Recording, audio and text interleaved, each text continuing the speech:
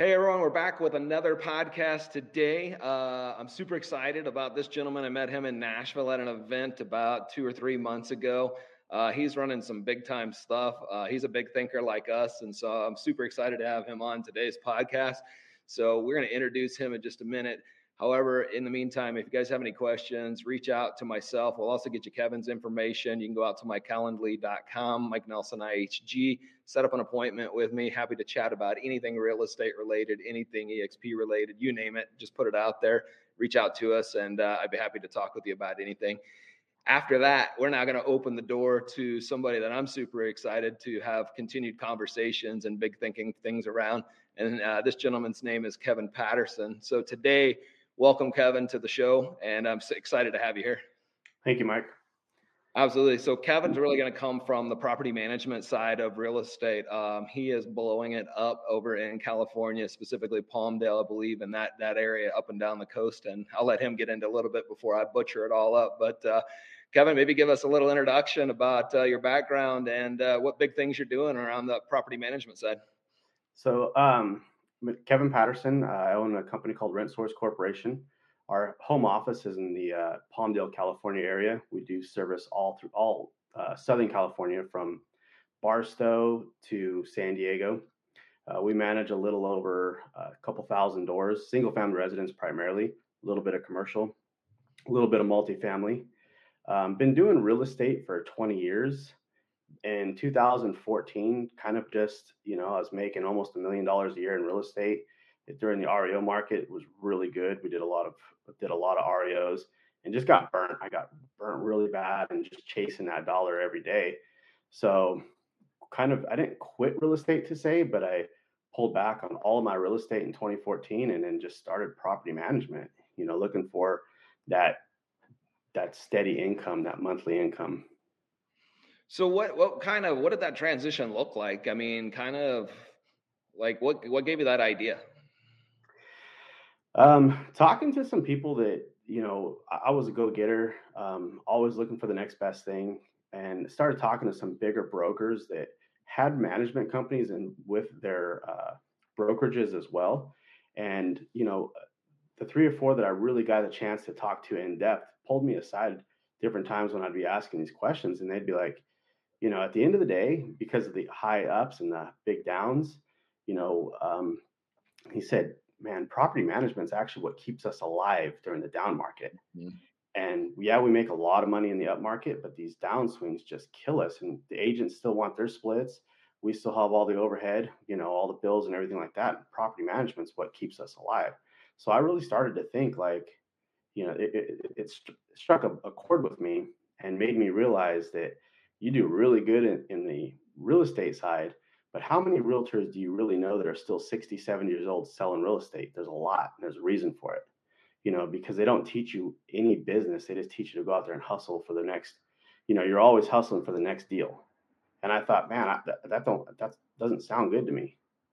So that's kind of that struck that chord, got it going, And Yeah, I'm glad you said that because I just shot a video that'll come out on one of our YouTube channels about can you retire in real estate, right? And so then I dove into that a little bit about okay, not probably just selling homes and not probably just having a database, but investing and residual income strategies, which is right what you're talking about with the property management side. Correct. And that was it. You just had to have that residual income, because when you're constantly, chasing that next hustle, it makes it very difficult to be able to, on a long-term basis, be able to invest, because sometimes you're doing really good, and you can invest a lot, and then sometimes it's really bad. Market starts to dry up, and then now you got to go pull all your investments back. So what do you got left? And I think one of the things I always hear, and it's very true, is there will always be renters. Always. I mean, there's always going to be people buying and selling homes too. However, there's always going to be renters. And I think the market's really changed over the last 10 years to a bigger focus on renters. I mean, you can see it right now that the government's getting 100% involved, and whether people want to believe it or not, the government's 100% involved in how the rental market is, how much you can rent houses for, how much you can rent increase. State of California, we have a statewide rent cap. Okay. And it's 5% plus CPI in most cases. Okay. I did not know that. Okay, cool. All right, And I awesome. think you're going to see that across the nation, especially as more and more people become. I mean, what no one sees behind the scenes is that you got big companies like Invitation Homes, Key Point, Blackstone. I mean, these big institutional buyers. I don't believe that you're going to see REOs like we've seen in 2007, 8, 9. I think the institutional buyers are already set in place. The banks are already working with them. Well, I know for a fact the banks are already working with them. And instead of those, we're having foreclosures right now. People don't believe it. We're having foreclosures. They're just not seeing it Yeah, because the banks are absolutely. selling them directly to the institutional buyers. Yeah, that makes sense. And I think that's an interesting thing is when you talk about, when the market goes up, the market's going to come down. That's just flat basic 101 economics. And are we closer to that? Probably. Gary Keller, one of our big proteges, and Keller Williams would always say, every day you're in a good market, you're one day closer, as simplistic as it is, to a bad market, right? None of us have the crystal ball. I think we can look at today's economics and we can look at some things going on and suggest that we're perhaps closer to that than we were a year or two ago based on the conditions of things pre-COVID kind of thing.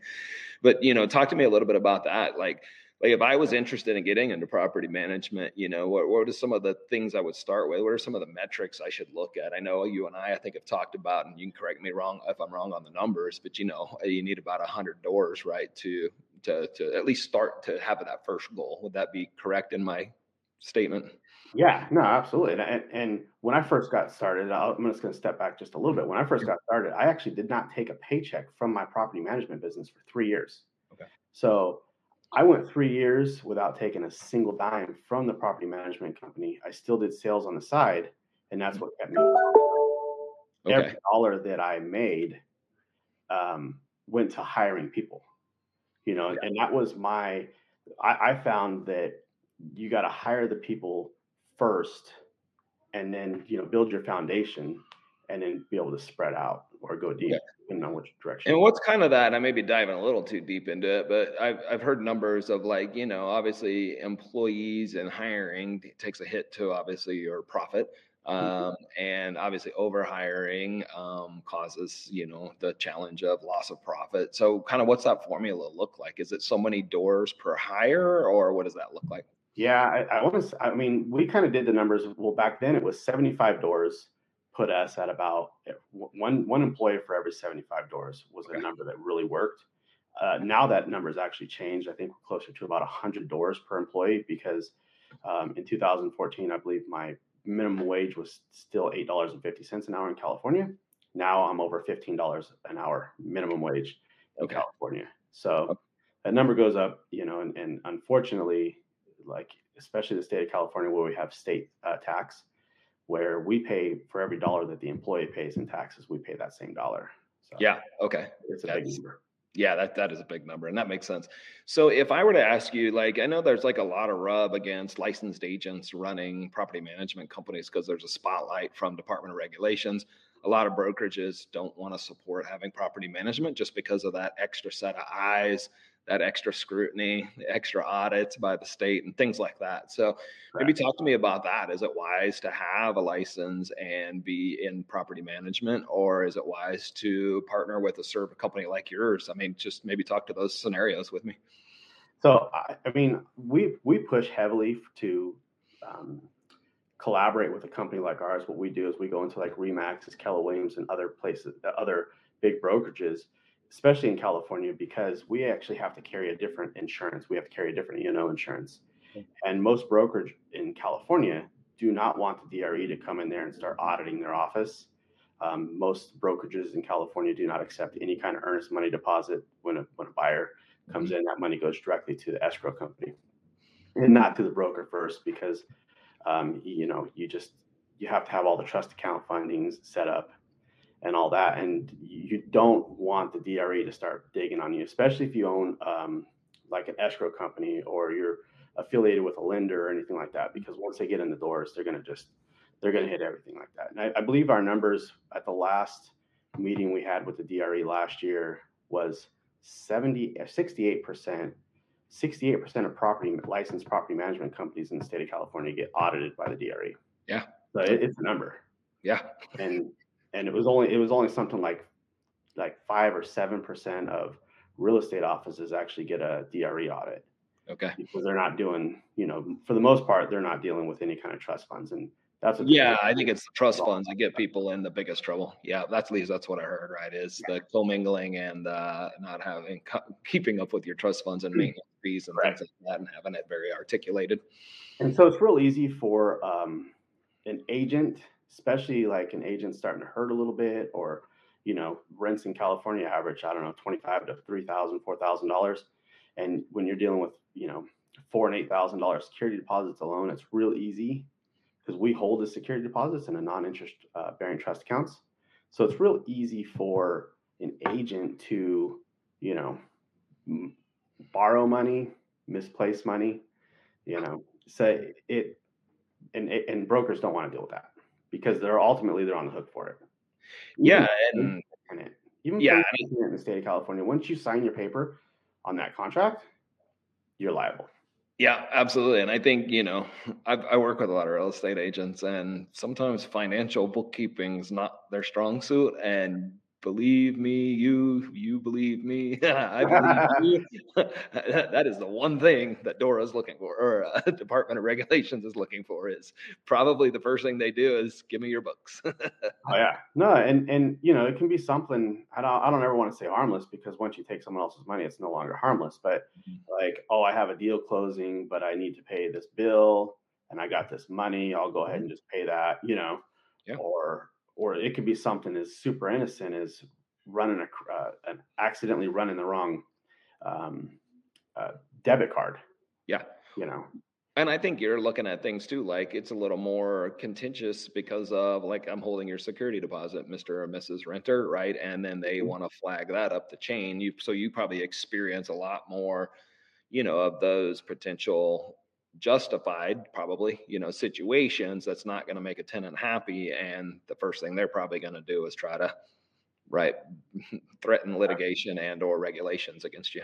correct, correct. And it only takes one call. I mean, we get audited at least once, if not twice a year, just from people not happy about their disbursement of their security deposits. Mhm. They feel that they don't need to pay for something, whether they damaged it, and the owners feel that, hey, that's damage, and we're kind of the a liaison middleman to say Yeah. we have to explain to the owners, whether this was tenant damage or if it's normal wear and tear, Mhm. and we have to do the same thing for the tenants. Your dog or your kid drew on the walls, that's not normal wear and tear.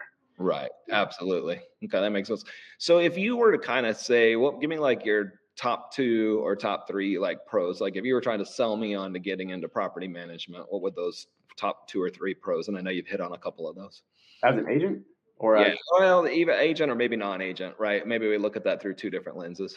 So I think like as a non-agent, well, as an agent, we'll start with as an agent. I think that I always pitch it as for our property managers. 'Cause all of our property managers have to be licensed in the state of California, but I pitch it as steady income, plus opportunity for bonuses and commissions. We offer medical and full medical, full retirement. Well, we match retirement. So I think the stability and ability to be in the real estate world with stabilization is a great pitch. Cool. Works Okay. really good for us. Okay. Awesome. No, I appreciate that. I like that too. And I think that's kind of where the weird lines are blurred, is the agent license versus non-license, because you're held to a higher, I don't know if a higher standard, but just the risk is maybe a little bit more, has some additional burdens to bear, shall we say. Correct. Okay, cool. As far as like somebody, if somebody was interested, let's just say, let's talk license world, knowing that maybe they're not, it might be a little bit more litigation, a little bit more risk as far as like wanting to run a property management company. What's some alternatives that they have? I know you guys offer some partnerships and some things like that. So just kind of looking at, if I was sitting here going, okay, I've heard what Mike and Kevin have said, it helps in the down markets. I need some residual income. I'm licensed, so I'm not sure that I want to take on that risk and try to find a brokerage that's going to support that. What would my options be? So I think your options kind of again, we go into, and I hope I'm giving the right answer to the question, but we go into these brokers and let them know that, hey, we'll come into your office, we'll set up in your office, For every property that one of your agents refers to us, we'd normally charge. I really can't get into percentages because there's a percentage that we charge Mm-hmm. on a per house basis, and I'm going to just for simplicity, we'll use $1,000 a month at 10%. So that $100 that we charge the tenant, I'm Mm-hmm. sorry, that we charge the owner for management fees, we would give that once a year to the agent or to the brokerage, and the broker usually passes that on to the agent as Okay. a referral fee. So Okay. we go in there and basically use it as a sales point. Like, we're going to nurture and hold your investor. We're going to give you every year, we're going to give you 1 month of our management fee back to you as a thank you. And 2, 3, 5, 10 years, however long it is down the road, when that investor says, hey, Kevin, we want to sell our house. Perfect. We're going to give it back to you because Mr. Smith was the agent on this, and Mr. Smith needs to sell his house. And Yeah, so, what I like about that, what I like about that is that relationship of you guys not quote unquote, I'll throw the words out there, but maybe being real estate agent licensed, which some of you guys are, right? But however, the thought would be, it does kind of keep the lines differentiated between we're going to run the property management side. As an example, if I partner with Mike, he's going to run the buyers that come through. He's going to run the investors or the landlords' properties through selling. So to me, I know sometimes there's conflict of interest perceived sometimes of, hey, the property management company is going to develop the relationship such that are they going to take the buyers that are going to go from rentals to buyers? Are they going to have the relationship with the landlords more tightly knit than Mike does because of their monthly engagements and things like that? correct. And we absolutely have a higher engagement with the landlords because as agents, I mean, as well as I do, agents, once they close a deal, we'll ask them the next time they talk to that buyer or seller or buyer or whatever it happened to be, especially on an investor. They don't. And that's the reality. I'd say 98%, maybe even 99, that's probably a pretty big number that do not ever touch that person again, whether it's through a CRM, through a drip campaign, you know, they just don't do it. And the very highly successful agents do, Mm-hmm. and those are the only ones that do. But out of all the agents, I would say that number is 1 to 2% of people that actually touch back. So we have that ability we have your name as the agent, we have your owner as your buyer, and we hold that relationship and nurture that relationship for as many years as possible down the road. If that investor comes back to us and says, "Hey, I want to buy more houses," we don't say, "Hey, we're going to sell it to you," because at Rent Source we don't do sales. Um, we only do property management. And so we send it back to, we go back in our database and see who the agent was that referred it to us. And we give it right back to that agent, give them a call and give them a heads up. Hey, this is what he's looking for. Because we'll ask leading questions on, what is it that you're looking for? We educate these investors to constantly want to keep purchasing because it helps us. Mm-hmm. So the more houses they own and the more money I can make them, the better off we are. And in turn, the better off the agent and the brokerage are. Yeah, absolutely. It's a big win-win for everybody. Yeah, that's what I was just gonna say. That's a win-win for everybody. I mean, I will give you my history, and I think I've told you just a little bit about it, Kevin. But yeah, I looked at opening property management because Gary was saying the same thing. If you're a big agent and you don't have a property management division, you're missing a huge opportunity, and Mhm. you're missing that yin and the yang, right? Market balances and rebalancing, and exactly what you're saying, right? And so it's spot on. And my history was I looked at open at one, and at the time, I just did not want to carry the burden. This is just a personal decision of mine of hiring, building something again, because I was in the middle of building expansion, and it's right time, right circumstances for everything. And at the time, it wasn't the right thing for me. However, I've moved more into partnerships in my thinking of everything, whether it's mortgage, whether it's title, whether it's property management. So opportunities like this are always exciting to me because if somebody's already built it, if you will, or at least has this, it's like why people join an expansion or a team. It's because the stuff's already built, the systems are there, the influence is generally there. It's a plug and play. Look, as a business owner, I'm not against doing the exact same things. I'd rather plug and play into somebody's systems. I may not be able to monetize it as highly as I could on my own. However, what is monetization based on how many hours, how much labor, how much failure you have to put in, how much money you lose, right? I'm of course I'm a little bit older now, so I'm less about building stuff from the dirt versus tagging on and partnering with others that are already exhibiting success. Yeah, and that was kind of what we did was like, well, we started from the ground up, but the first thing we did was we realized that these, how come every real estate brokerage out there doesn't have a property management company? So that was like the first question, the why.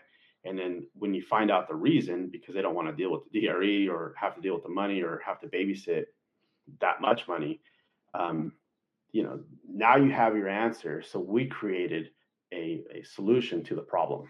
Mm-hmm. And that's how we've grown. Yeah, I love that. And I've met with some other people that have like doing expansion, models or franchise models with their property management. And it's just like real estate to some degree. There's a lot of opportunities there. It's just a matter of how high and how far do you want to push. And I know you're kind of one of those big thinkers. How many doors did you say you had? Like 2,000? Yeah, we have a little over. We have a few thousand doors. Yeah, single family doors. Okay. Throughout, with 5 offices throughout Southern California. Okay, awesome. Okay, cool. Well, if anybody wanted to kind of pick your brain or get more information about anything they could do with you, is that something that you're kind of open to? And I'd be Oh yeah, happy to share absolutely. your information. Yeah, we Okay. love to share our information. We love to give our ideas. I mean, we encourage it, because there's so many people that do it and give the property management world a bad name, that we encourage, all the questions to help you get on the right track. If that's something you want to do, if you want to utilize our services, we are getting ready to expand into the Tennessee area, specifically the Nashville area. So Okay. I'm actually out here right now, and that's what I'm doing, is looking to either purchase existing property management companies or team up with somebody to, so we'll start from scratch. It doesn't matter. We have the ability, all the back ends, all the same. So Yeah, absolutely. Yeah. I boot on love the ground is the only difference. I love that you're right. We're working together, or working similar strategies in slightly different industries, shall we say? So that expansion model is really cool and super exciting. All right, cool. I think what I'm gonna do is like Kevin's got an awesome like coming from value proposition. Like he's a big charitable guy. He's ingrained into a lot of different nonprofits and things like that. However, for today's episode, I think we'll cut that one short, but we will invite Kevin back.